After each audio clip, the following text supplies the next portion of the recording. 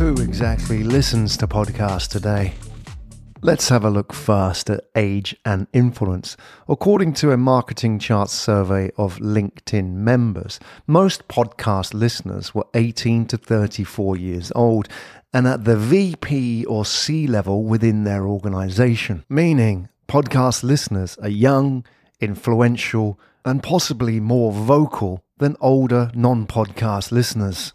Now let's have a look at how podcast listeners actually consume podcasts. From the Edison Research Infinite Dial report, 44% of podcast listeners said that they listened to most of the episode. In a later Statista survey, 34% of podcast listeners consumed up to 30 minutes of content, compared to 7% of up to 15 minutes, meaning unlike other forms of media, podcast listeners are all in.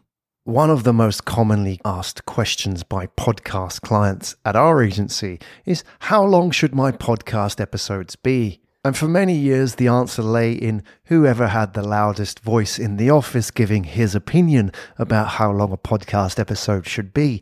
Often that guy doesn't even listen to podcasts, and his answer is something like 5 minutes. But we put that answer to the test. We crunched 900,000 business podcast episodes to find out what the average episode length was. And this is what we found. The average business podcast episode length is 34 minutes. However, there is a key caveat in understanding this data. There is a significant difference between the length of a long-serving podcast and a newcomer.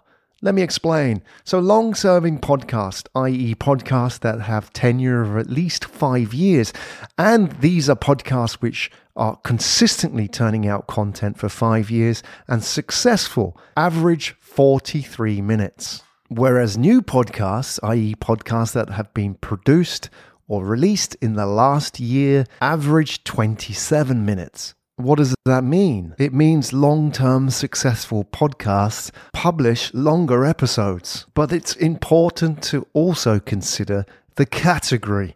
As our data shows, the length of the podcast varies by the category in which the podcast is in.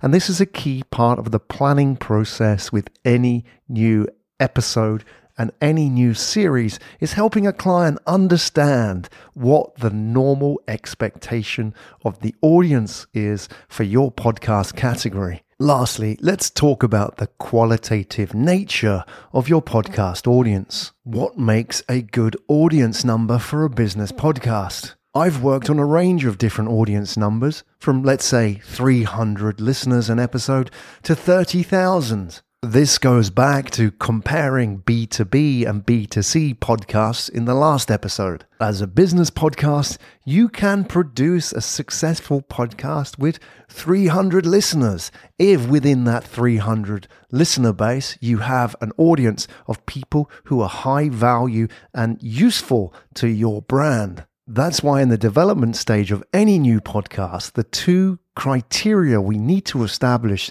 to make a podcast successful is 1, the key business objectives of the podcast, and 2, what we call the audience avatar. 300 aligned listeners who care about what you have to talk about is far more value than 30,000 unaligned listeners who just think your subject is interesting.